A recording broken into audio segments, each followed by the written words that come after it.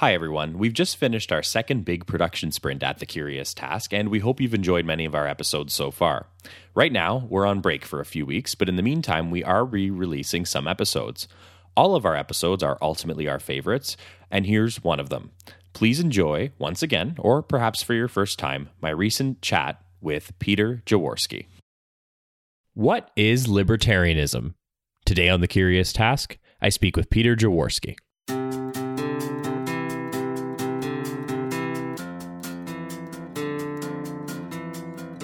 Welcome to The Curious Task from the Institute for Liberal Studies, where we explore economics, politics, philosophy, and other ideas from a classical liberal perspective. I'm your host, Alex Aragona, and today I'm speaking with Peter Jaworski. Peter is an associate teaching professor at Georgetown University, where he teaches business ethics.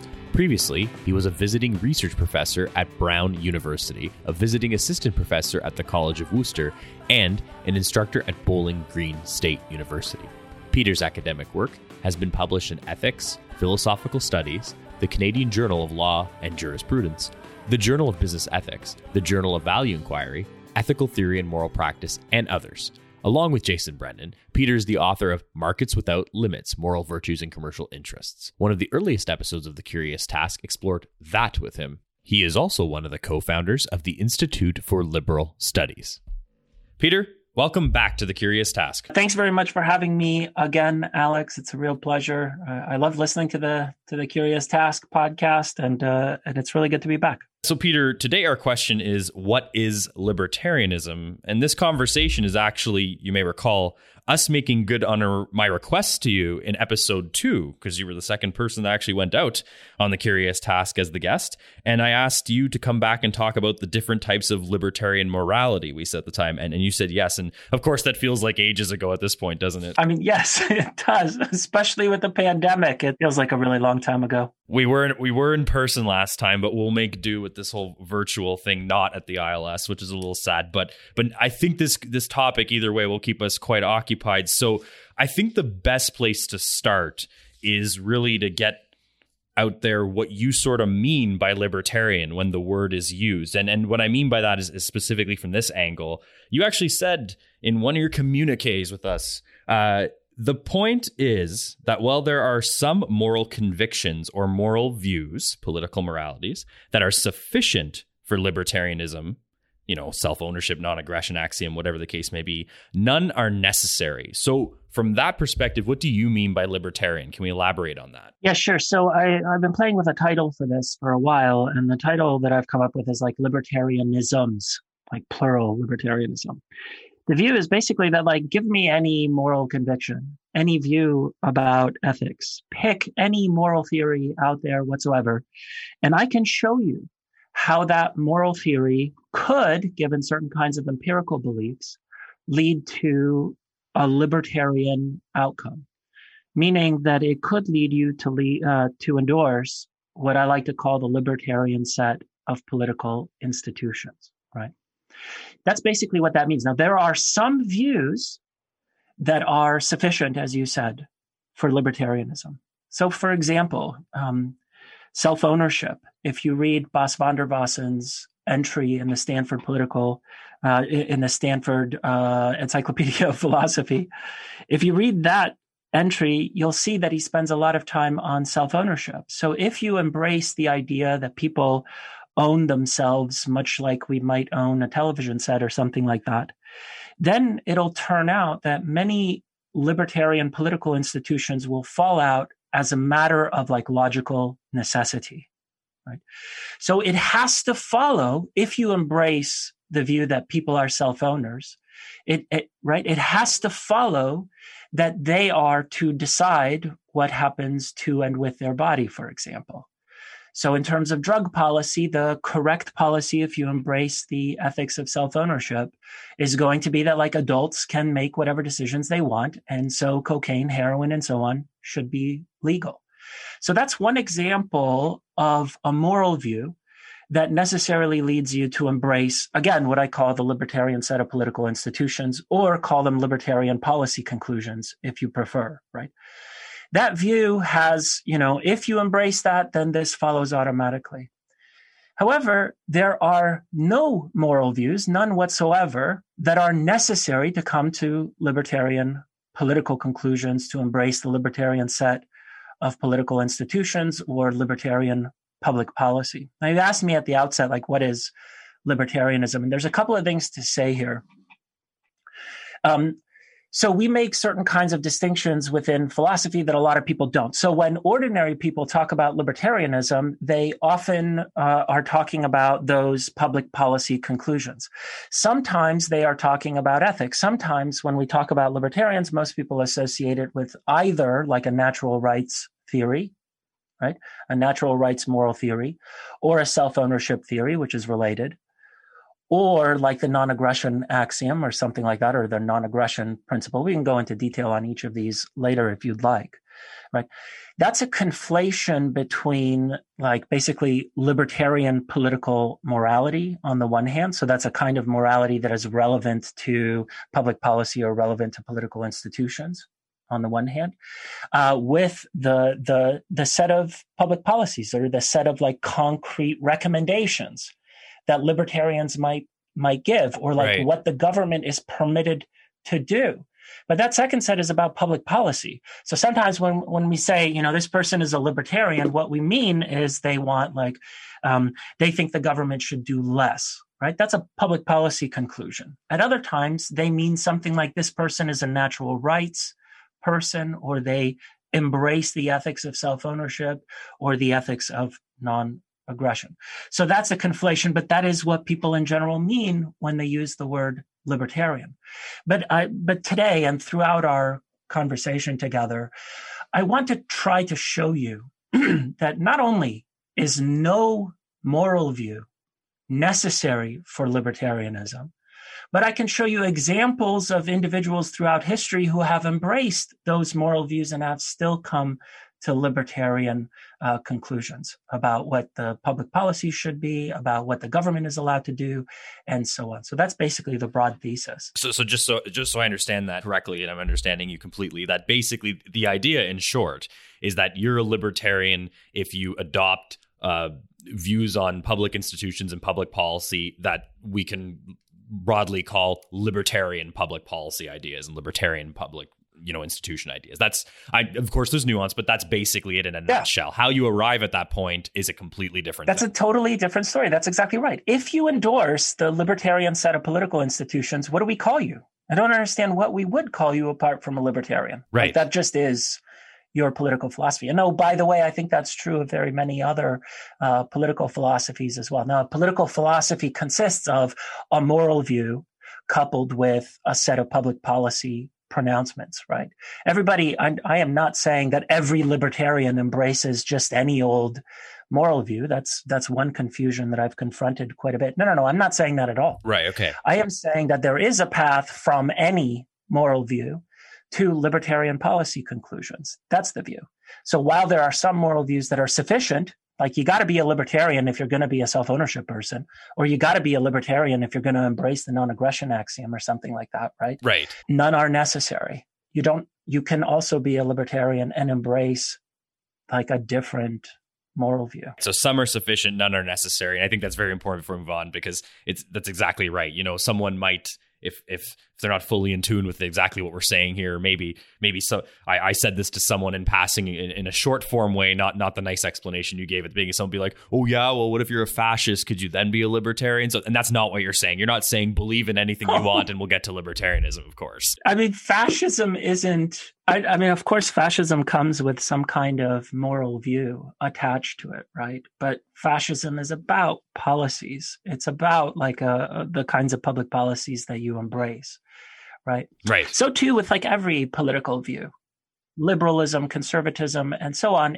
There's like a set of political institutions, a set of like public policies that people endorse. And if I look at the set of things that you endorse, the set of public policies that you endorse, the things that you think the government should do, I can tell you what your politics are. But I can't, just by looking at what you think the government should do, conclude anything about your moral views, except for the ones that are sufficient for that political view. I hope that's clear, right? Yeah, that does make sense. I can say that if you think the government should be allowed, if you think the government should be permitted to tell adults that they are not allowed to sell their kidney, for example, or that they are not permitted to do cocaine because it's bad for them or whatever, right? Then I can conclude, oh, okay, this person does not embrace the non-aggression axiom. This person does not embrace self-ownership. So I can exclude some moral views just by looking at the like public policies that you endorse. But I can't conclude with any certainty that there is some specific one and only one moral view that you thereby embrace. No, that's excellent. I think that kind of reverse way of looking at it too really helps. Before we jump into a couple specific examples that I want to get into with you, I just wonder your thoughts on another general point, which is, do you think that one of the challenges with many people, I can actually say, having a broader sense of the different types of libertarian morality and separating that from the idea of what we're talking about here today, which is you could still be a libertarian and have a different set of morality. It's about the public institutions. Is that because, in your experience and in your view, do you think that people start their quote unquote libertarian journey and thinking in many cases by either following a certain school of thought of morality or finding that appealing, then kind of adding their politics on top of that? And this is sort of where the conflation happens, where people say, I'm a libertarian because their own personal journey has taken them through a set of moral conclusions. And then there's a natural thing that happens where they come to their political conclusions out of that. But all the way, they seem to be comfortable calling that whole thing libertarian, when in reality, again, working with your definition, just that end part is libertarian, the part about the public institution. So all that to say, do you think that's where a lot of people are so, quite frankly, fast and loose with that conflation? Is it because that's how their journeys often start, their own moral conclusions and then public institutions, and they call that whole thing libertarianism? I really like this question, and it sort of pulls me out of my area of expertise. So you and I are going to know the same amount about this, but I do have thoughts about it, and I do want to share those thoughts with you. So this is basically a question about the psychology of politics and about the sociology of like the libertarian movement in particular, right? So with respect to the psychology, I think people pick teams before they figure out what their moral views are, right? So it isn't the case with very few exceptions. And I think those exceptions are people who are naturally drawn to like fields like philosophy and they are drawn that way because they go step by step. They go, what's reasonable here? What's a reasonable moral view? And then they accept the conclusions from that argument. But most people don't do that. Most people don't sit down and go, well, what's true about ethics? No. Most people begin by being like, what do people that I like think? Like it's about affiliation with other people. It's about like, this is my team, right? It's sort of like, let me give a poor analogy, but like, how come I'm a Toronto Maple Leafs fan? That's actually a real question. Like, why am I am actually a Toronto Maple Leafs fan. So like, what explains my fandom? Is it because I like the colors, like the blue and white of the Toronto Maple Leafs? Is there some story about the like nobility of this hockey team or some moral story? No, absolutely not. I lived in Oshawa, which is in the like 905 belt. When I came to Canada as an immigrant, it's like we moved to Scarborough and then to Oshawa. That's Toronto Maple Leafs area. So of course I rooted for the Toronto Maple Leafs. But the explanation for that is all like, it's not like I sat down and went, well, which hockey team am I going to be a fan of? That's not what happens. Right. So by analogy, I think a lot of people pick their political teams in the same way. And then afterwards try to figure out a story, a narrative about why they prefer those teams. Now here, let me give you yet another analogy, which is to personality types.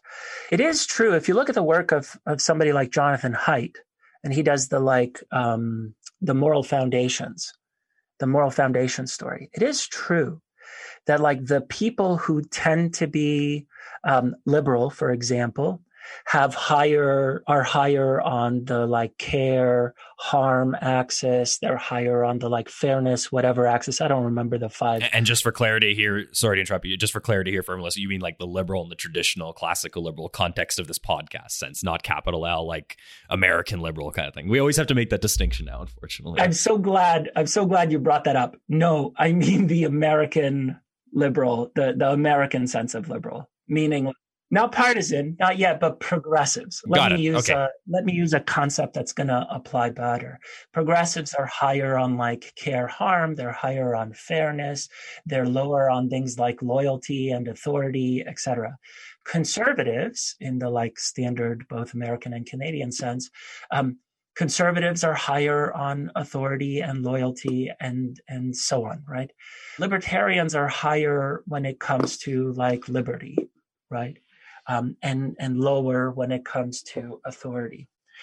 Now, the question is like, those are in a way, those are awfully close to something like personality types. Of course, those are moral convictions, and the way that that particular thing is phrased is about morality, but it's closer to something like, your personality. And people who have similar kinds of personalities tend to then fall into certain kinds of political movements.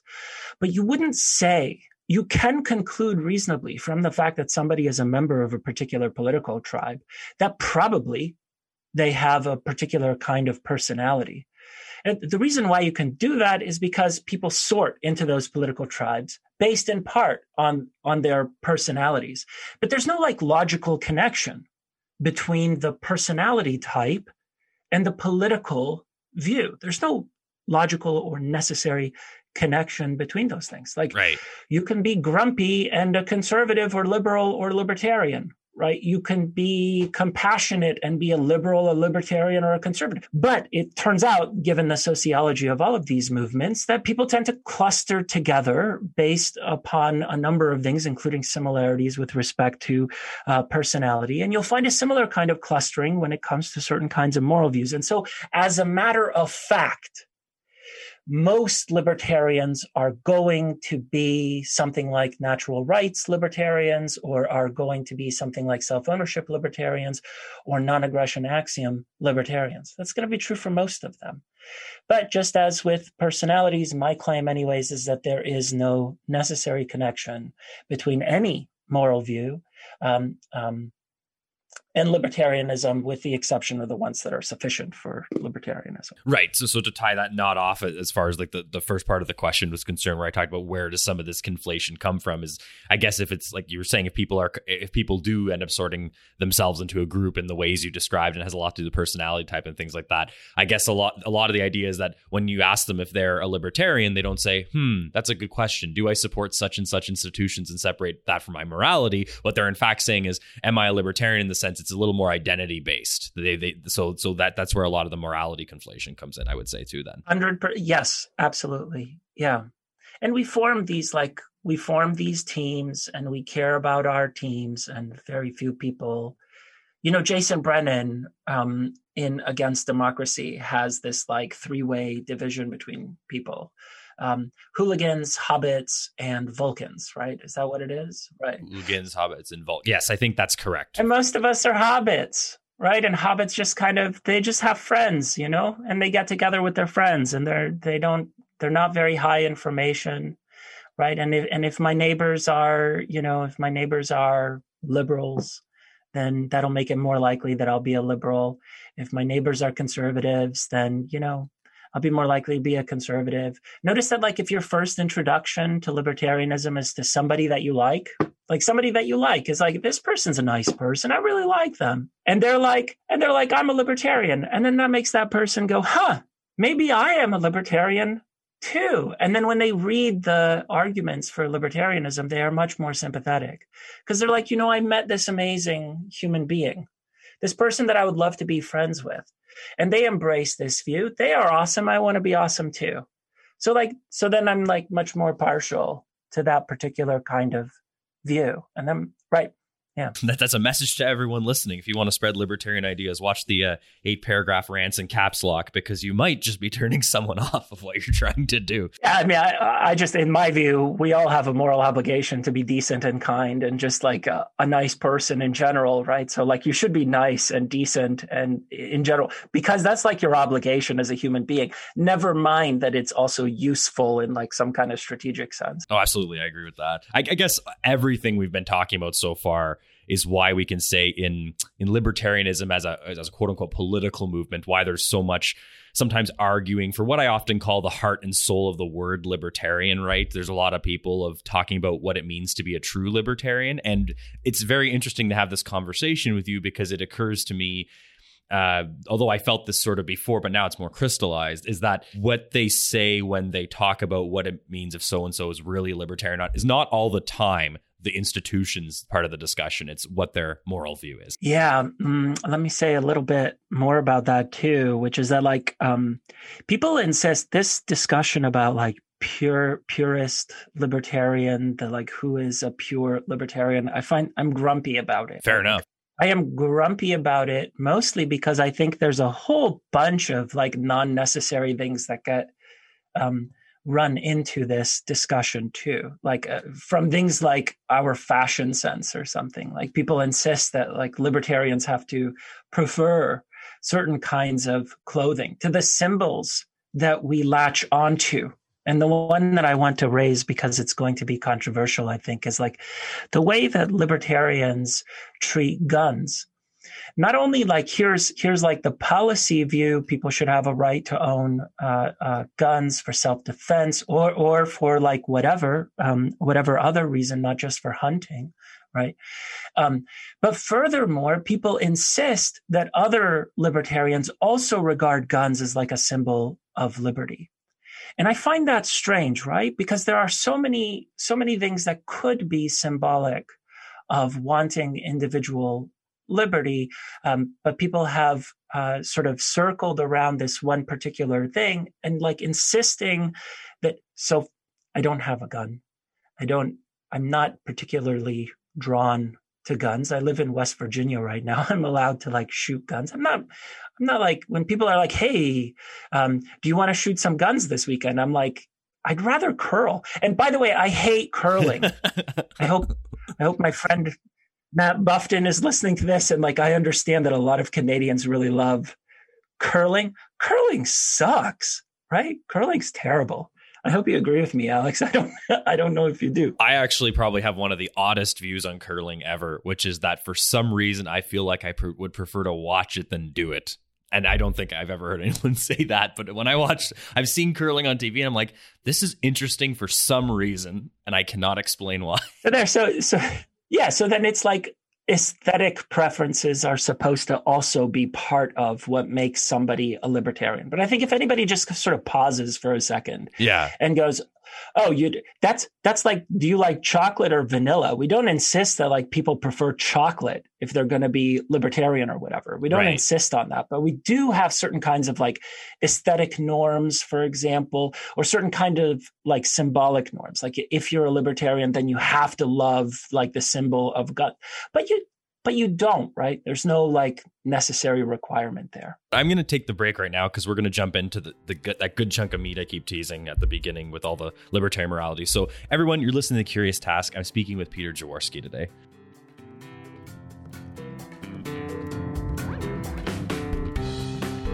The Curious Task is a podcast from the Institute for Liberal Studies. Feel free to send questions, feedback, guest recommendations, or anything that's on your mind to curioustask@liberalstudies.ca. A special thanks to our supporters as always on Patreon, including Andy Crooks, Bryce Tingle, and Christopher McDonald. Remember to like us on Facebook, follow us on Twitter @TheCuriousTask, and rate us on Apple Podcasts or wherever else you're listening to The Curious Task.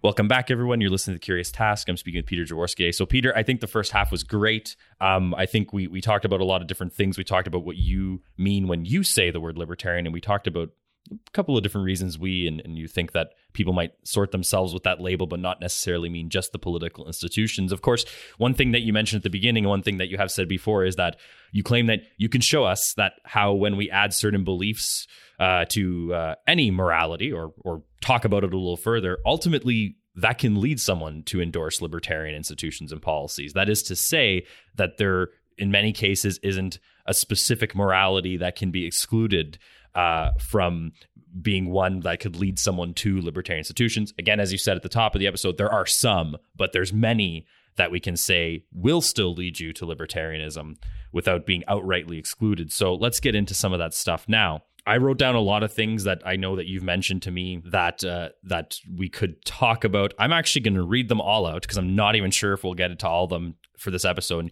And you pick one and we'll go with it. So we could talk about, Peter, consequentialism, including utilitarianism, Rawlsian social justice, Kantianism, virtue ethics, sentimentalism, contractarianism, communitarianism, altruism, divine command theory, selfishness. I have a couple more, but I'm going to stop there. Let's, again, not sure if we can get to them all, but everyone listening, that's the point, to say that even if we don't get to talk about them all today, Peter has noted that all of these are up for discussion. So if we don't get them all today, I apologize. Pick one, Peter. Let's talk about two things, what it is at a high level, and you tell us how we can connect that to libertarianism. Right. So let me say something by way of a preface. Sure. I call this the ought-state gap. Okay. Ought as in what we ought to do, and state as in like political institutions. And I insist that there is a gap between them, right? I'm playing on the like fact value distinction, or what David Hume called the is-ought gap. So it's the ought-state gap. And my claim there is the same as what we said at the very beginning. That like there is no logically necessary bridge between any moral view and like certain kinds of conclusions about what the state ought to do. That's broadly the ought-state gap, right? There are only a few views that of necessity tell us what the government may not do. So certain kinds of natural rights theory tell us what the government may not do. But on the positive side, there's always going to be that gap. And to demonstrate this, I can pick some of the moral views that you've brought up, and I'll try to give you like a paradigmatic person to match the moral view that everybody, by wide agreement, is going to agree is either a libertarian or is in the libertarian orbit, right? So, or an institution, right? So let's go with divine command theory. Right? Divine command theory is just the view that what makes a particular kind of action right is that God said we got to do it, right? What is good is what God says is good, and what is right is what God says is the right thing to do. That one, in a way, is really clear because, okay, so how can you get to libertarianism from divine command theory? Well, if God says we have to have libertarian institutions, then what do we have to have? Answer: libertarian institutions, right? Institutions, right? So at least theoretically, it's possible that there are Christians who insist that God does command something like that. But we can be like much more practical. And for example, the Acton Institute in the United States is, I think, like a Christian organization that is within the orbit of like libertarian views. They have very many libertarian views. You can read the Bible and you can come to libertarian conclusions, right? That's possible, right? Yep. Like many people do, in fact. There are so many Christian libertarians. You could say the same thing about the Quran. There are Muslim libertarians, right? You can say the same thing about people who are Jewish, right? There are Jewish libertarians, and so on and so forth for like any religion that you care to pick. So clearly, divine command theory is in a way kind of simple and easy, right?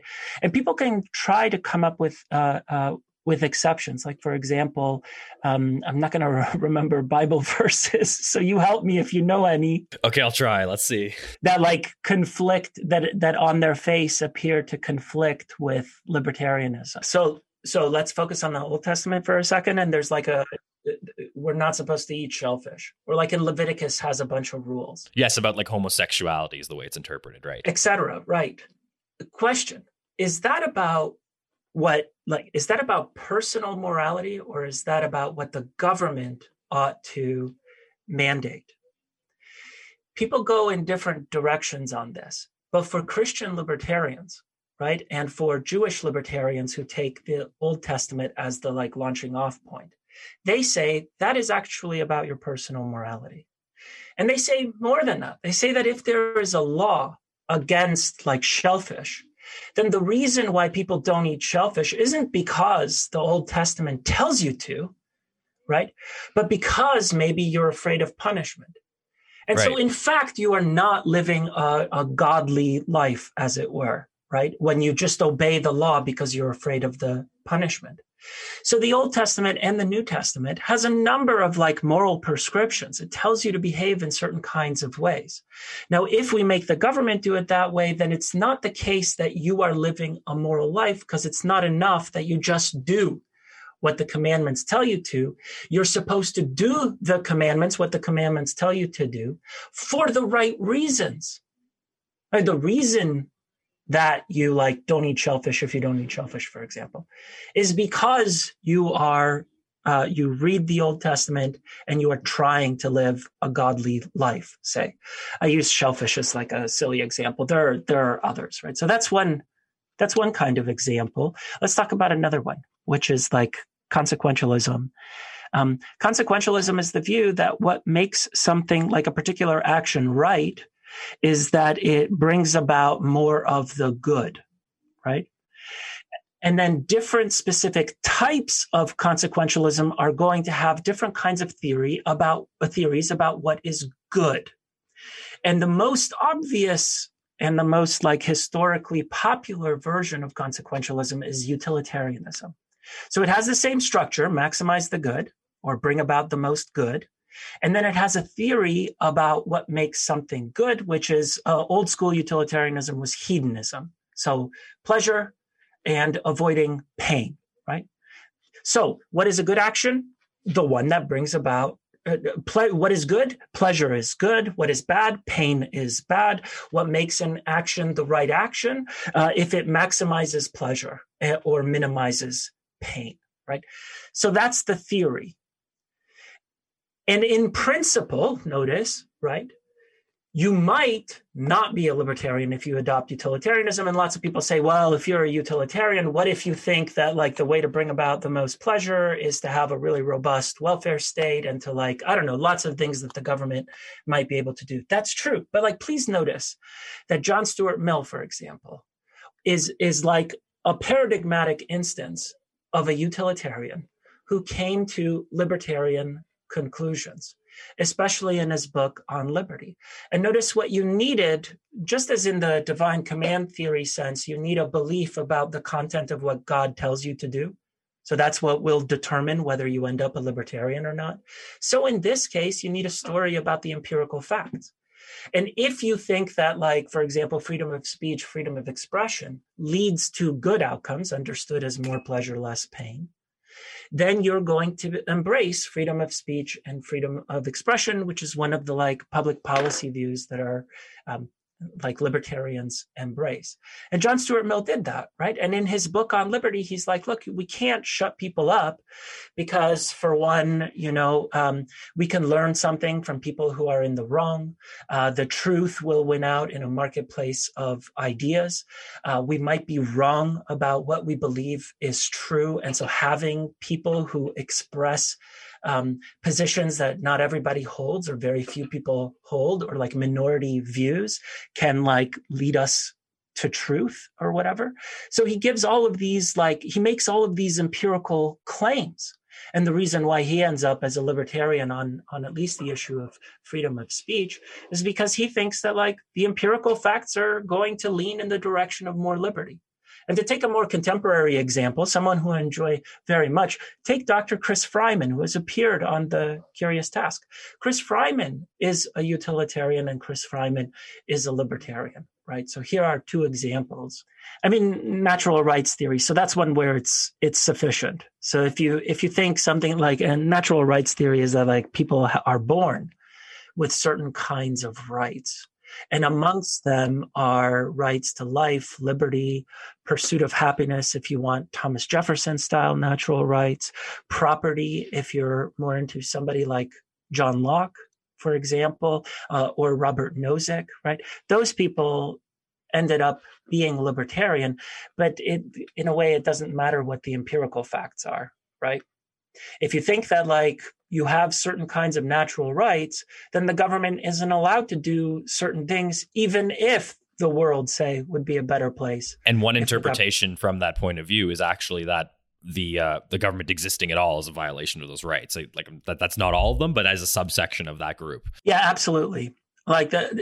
So anarchists, right?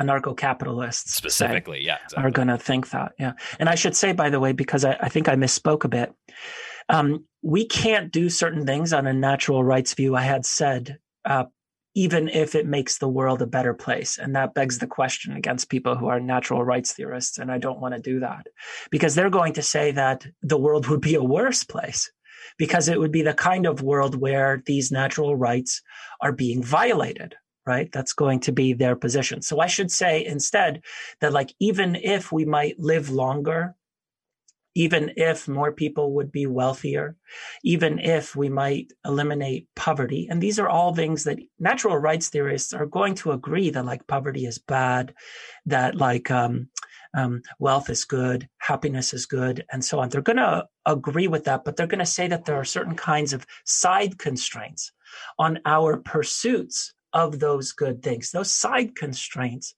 are our rights. And so even in the pursuit of good things, there are certain rights that we cannot violate in the process, right? So I just want to make clear that from the natural rights perspective, the world would not be a better place if governments were busy violating rights. That's like Robert Nozick's view, John Locke's view. And then somebody like Ayn Rand is like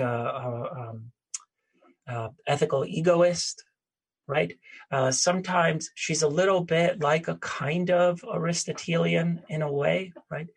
But she thinks that like, we each of us have a right to pursue our own interests, right? And we are, in a way, we have to pursue it in a rational way. So we have to be And she insists that like selfishness is good, not bad. So contrary to what most people say, she says selfishness is good, but she means something very specific by selfishness, right? Which is captured by like, rational self-interest and like what is in fact good for you and so on. But Ayn Rand is clearly a libertarian, right? There's no question that that's the set of public policies that she endorses. Those are the political institutions that she endorses. Adam Smith and David Hume are like sentimentalists. Broadly speaking, I'm going to do a really poor job of describing sentimentalism to you. So I'm just going to skip it, but like you can look into it if you'd like. Somebody like Michael Huemer. So let me contrast Michael Huemer, who's a philosopher at the University of Colorado at Boulder, is a friend of mine. He's a great philosopher. I recommend his book, Ethical Intuitionism, right? He says that like we have certain kinds of intuitions. They're like gut feelings. Like we feel a certain way about certain kinds of things. And at the right level of abstraction, that is where the truth about ethics comes from. Right?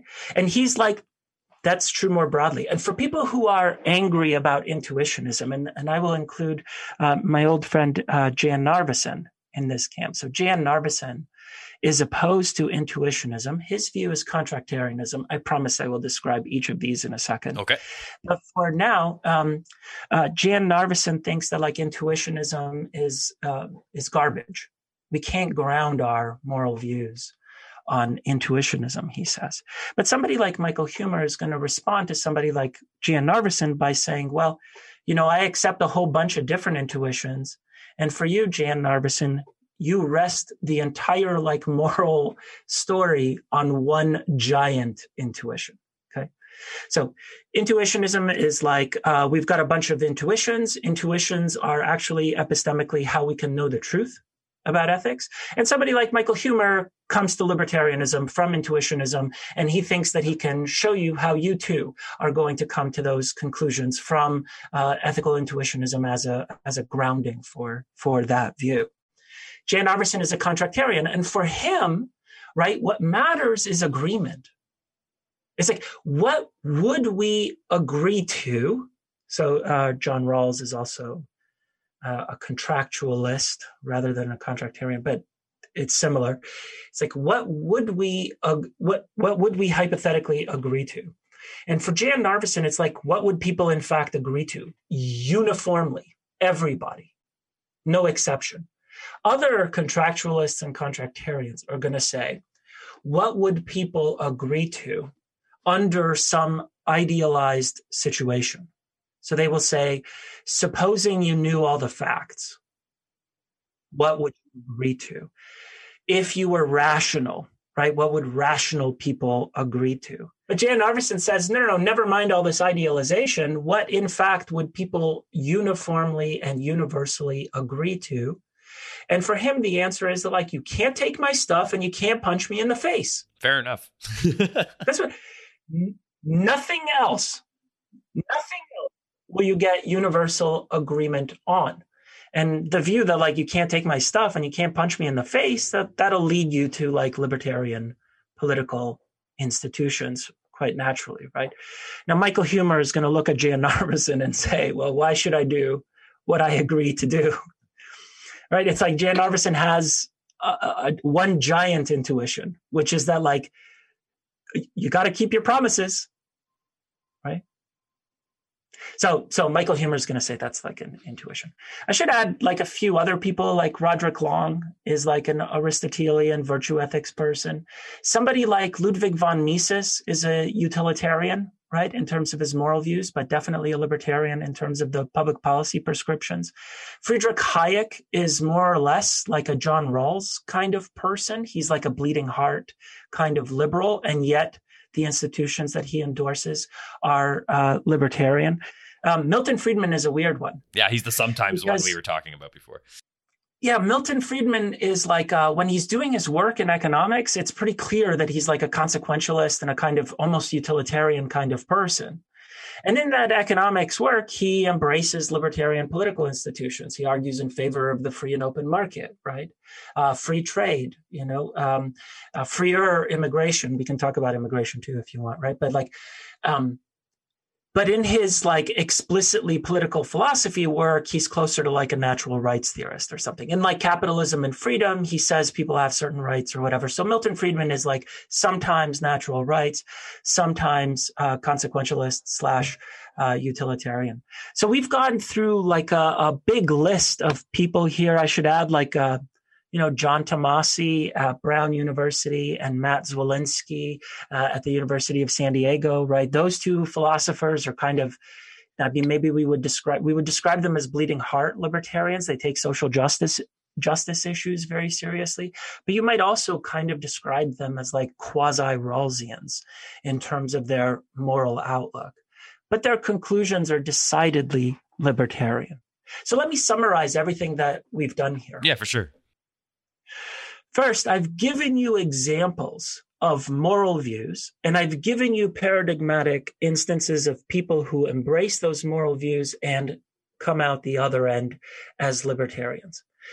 In most of these cases, the question of whether or not you should be a libertarian doesn't hang on what moral view you adopt, because I've just shown you that there are a whole bunch of paradigmatic libertarians who reject the non-aggression axiom. Yeah. Right? Who reject self-ownership, who reject natural rights theory in favor of some alternative moral view, and yet nevertheless end up endorsing the very same political institutions that natural rights theorists, self-ownership people, and so on embrace. So then what does it depend upon? I hope it's clear at this point that it'll depend on empirical facts. So if you're a utilitarian and you think that like libertarian institutions are going to maximize pleasure or whatever, then you'll be a utilitarian libertarian, right? If you embrace if you're a communitarian and you put pride of place on our relationships within a community, if you think that having a smaller government leads to more private community, then you're going to be like, oh yeah, I'm really sympathetic to the libertarian position. So we need to know, what do you think is good? What makes something right? We need to know that. Then we need to ask you like, tell me, how do you think the world actually works? What do you think would happen if the government were to restrict speech? Would that be a good thing or a bad thing, right? And then depending on what you have to say there, depending on your empirical beliefs, you can come out a libertarian on the other end. Ta-da! I hope I have shown what I am trying to show. What I think is that any roads could lead libertarianism. Put differently, if you tell me your moral views, like you might still be a libertarian. So if you're arguing with someone about, say, self-ownership or something like that, because you want to convince that person of libertarian conclusions, right? You needn't have the debate at the level of ethics. I mean, of course you should, because that matters more, right? The truth about ethics is more important than the political institutions that we embrace. What we are obligated to do, what is good, what is the right thing for me to do, is way more important than like what kind of political institutions should we have. So you should definitely have moral disagreements, but don't have them as like a proxy war over libertarianism. Right. Actually, and I'm glad you said exactly that, because as you were talking, I wanted to bring up this point here that at the end of the day, I agree. I think this is a great way to look at things personally, and I agree with a lot of it, if not all of it. So I sort of wanted to bring up a point about libertarianism and politics, specifically libertarianism as a political movement in relation to our discussion here. I saw someone once say, and this was on Facebook, and they are what I would call someone within the libertarian circles, libertarian movement. I'm not going to say their name because it's on their Facebook. It's privacy. I don't want to get into it. But one thing that they've said that's kind of resonated with me is that when it comes to libertarians as a political movement, especially in electoral politics, is that the movement itself can seem to decide if at the end of the day, and I think specifically here we can think of the movement in the States, let's just call it the Libertarian Party, for instance, for the sake of this discussion.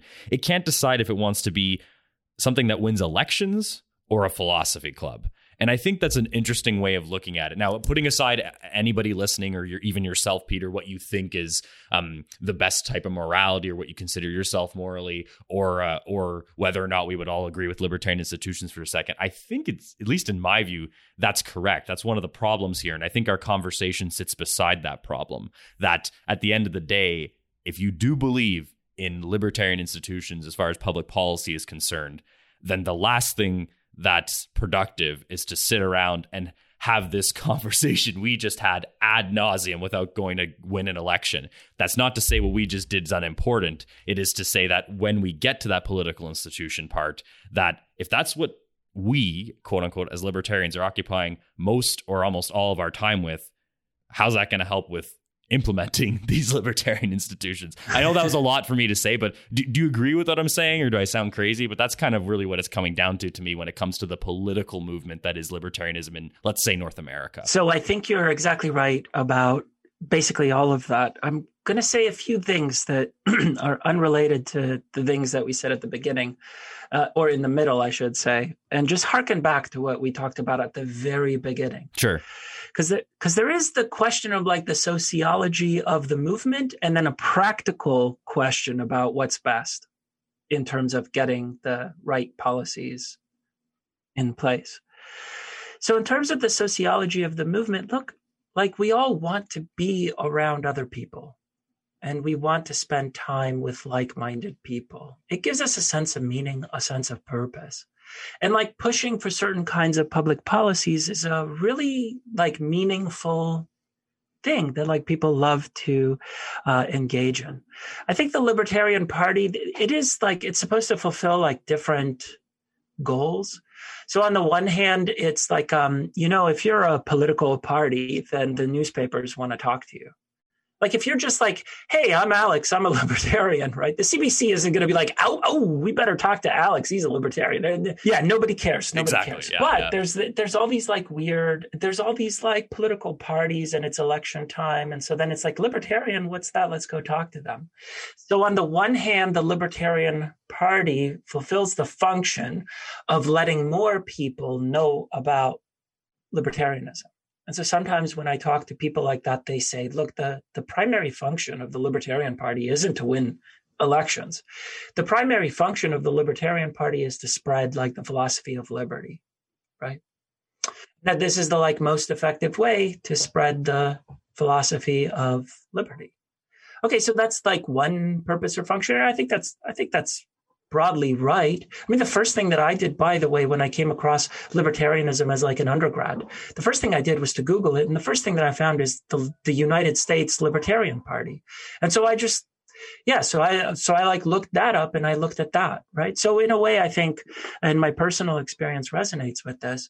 In a way, this like we're distributing the message in ways that like the media likes, Right. which is the vehicle of the political party. But let me just stop there for a sec, drill into that a bit, because you've just done a great job of training me on this thinking for the past 40 or 50 minutes. When we say about spreading the philosophy of liberty, are we talking about one of the functions of the libertarian parties is to spread the philosophy of like specific libertarian public institutions, or are you referencing a specific type of morality there? I think that's the problem people get caught up on. So this is something that I would consider a frustration, right? So just as like people love to ask questions like, what are libertarians like?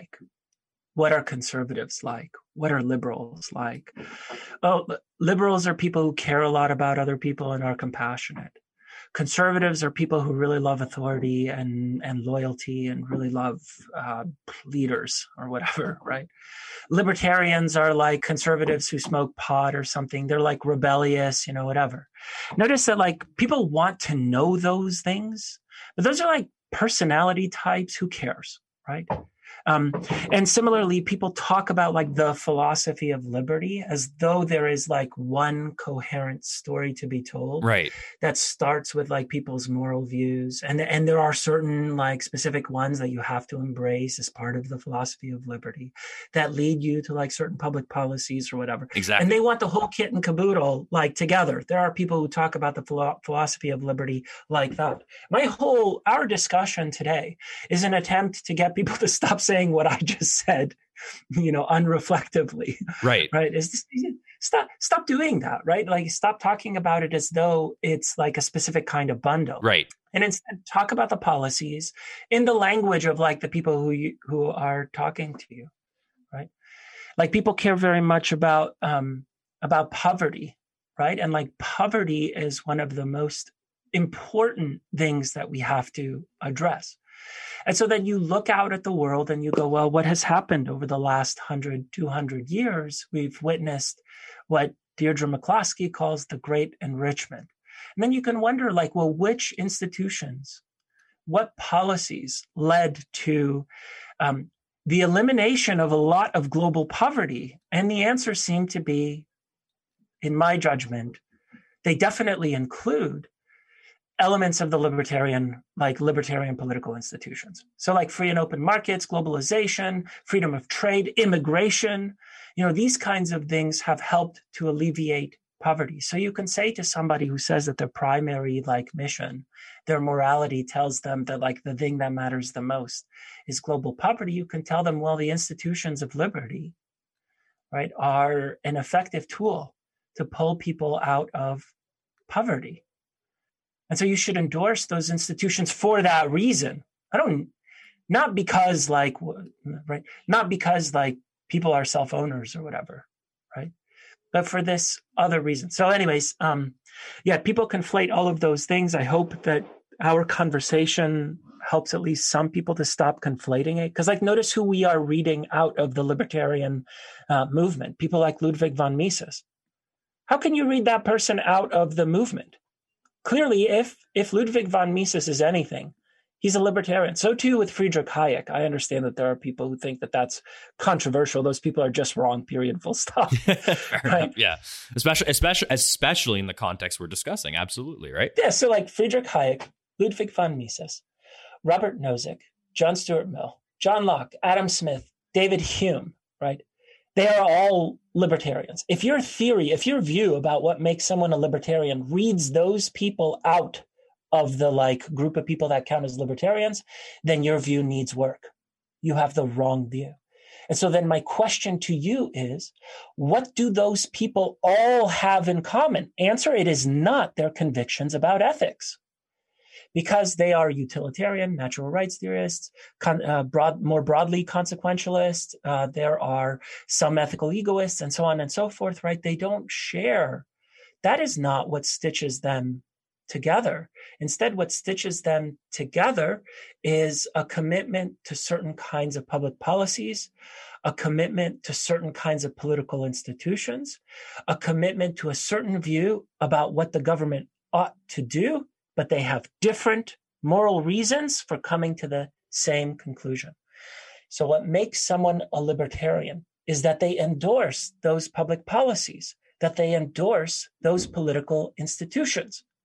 It is not that they think that everybody has it is not, by the way, here's like the Stanford Encyclopedia of Philosophy entry on libertarianism says that like what libertarians are people who value individual liberty above all else, or something to the effect of that. No, you can hate individual liberty and be a libertarian in principle. It is true as a sociological fact, not as a philosophical fact, that most libertarians are going to value individual liberty. Now, there's a different way of putting it, right? One way that it's like what you might wonder, well, what is this set of like libertarian political institutions? And then to answer that question, you can say something like, well, what institutions do people who embrace natural rights theory or self-ownership or the non-aggression principle, what institutions do they endorse? And you'll get a nice list. And then you say, if you endorse those institutions, even if you are not a natural rights theorist, not a self-ownership person, not a non-aggression axiom kind of person, right? If you embrace those political institutions, then you count as a libertarian in the public policy sense of that word. Yeah, that makes a lot of sense. So if I were to flip that around and someone came to you and said, Peter, and this is obviously just a completely made up example, I'm Peter, I have the power to make the libertarian movement in, let's say, North America better as a political movement. I'm going to be the chief of whatever party or whatever. I'm going to be some social thought leader. And I want to help spread the idea of what libertarianism is on the one hand. And I want to also explain to people more concisely what a libertarian is. You would, again, this is from a practical perspective in terms of the movement, you would advise them, what I'm hearing is to basically, the way we can summarize this conversation, which is tell them to stick to the idea that what makes someone libertarian is what kind of political institutions and public institutions they're in favor for, not to get into all this other stuff. That would be like the practical advice for how to quote unquote fix or improve the libertarian political movement, broadly speaking. That's what I'm, if someone's come to you with that a question, that's what I'm hearing, the kind of thing you'd say. Because it would be conceptually clearer, because that's the fact at a conceptual philosophical level. Right. That is what the concept is, and that is what it requires. In terms of practical advice, like what would make libertarianism more appealing to other people, that's like a different question. That's not what I meant by that. That is different, exactly. And to sort of close, as you said before, to tie the knot on the discussion of the Libertarian Party, there are people who think that like this is actually, they are trying to win elections, and they have had I guess some local successes in the United States or whatever, and I think that's fine too. That's fine too. My own view is that I'm not a fan of partisanship, period. So I kind of try to advise people not to be involved in political parties, period, right? To instead focus on the policy issues and then to work with whomever agrees with you on that policy issue. If it's New Democrats, then work with New Democrats on that issue. If it's liberals, work with liberals.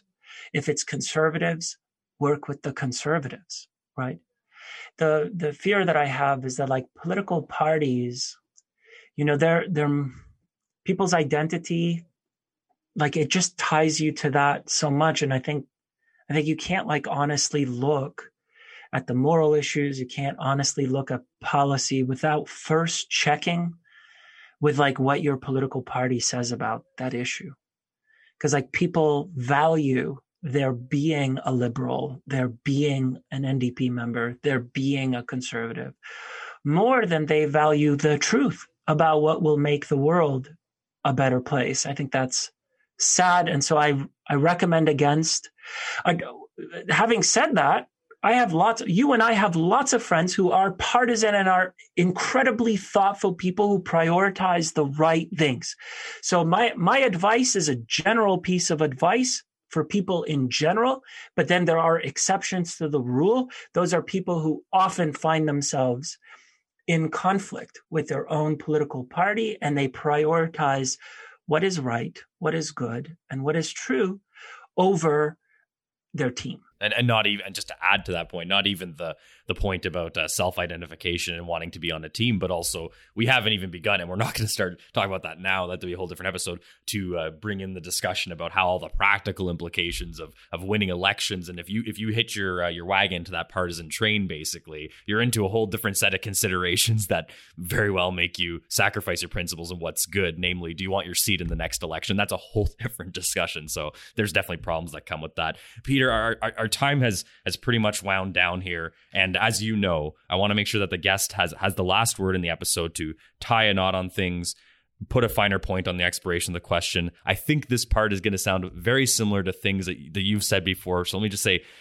ultimately, I think it's a great message you're trying to get across. So Peter, one more time, let me ask, what do you hope the main takeaways is for someone listening to you here on what libertarianism actually is? To count as a libertarian, you have to endorse the libertarian set of political institutions. That's it. Your reasons for endorsing that libertarian set of political institutions can be as wide and varied as possible. Any moral view can lead you to libertarianism. And some moral views will, of necessity, lead you to libertarianism, but no moral view is necessarily excluded from that endpoint. Peter Jaworski, thank you very much for joining me on The Curious Task again. Thanks very much for having me.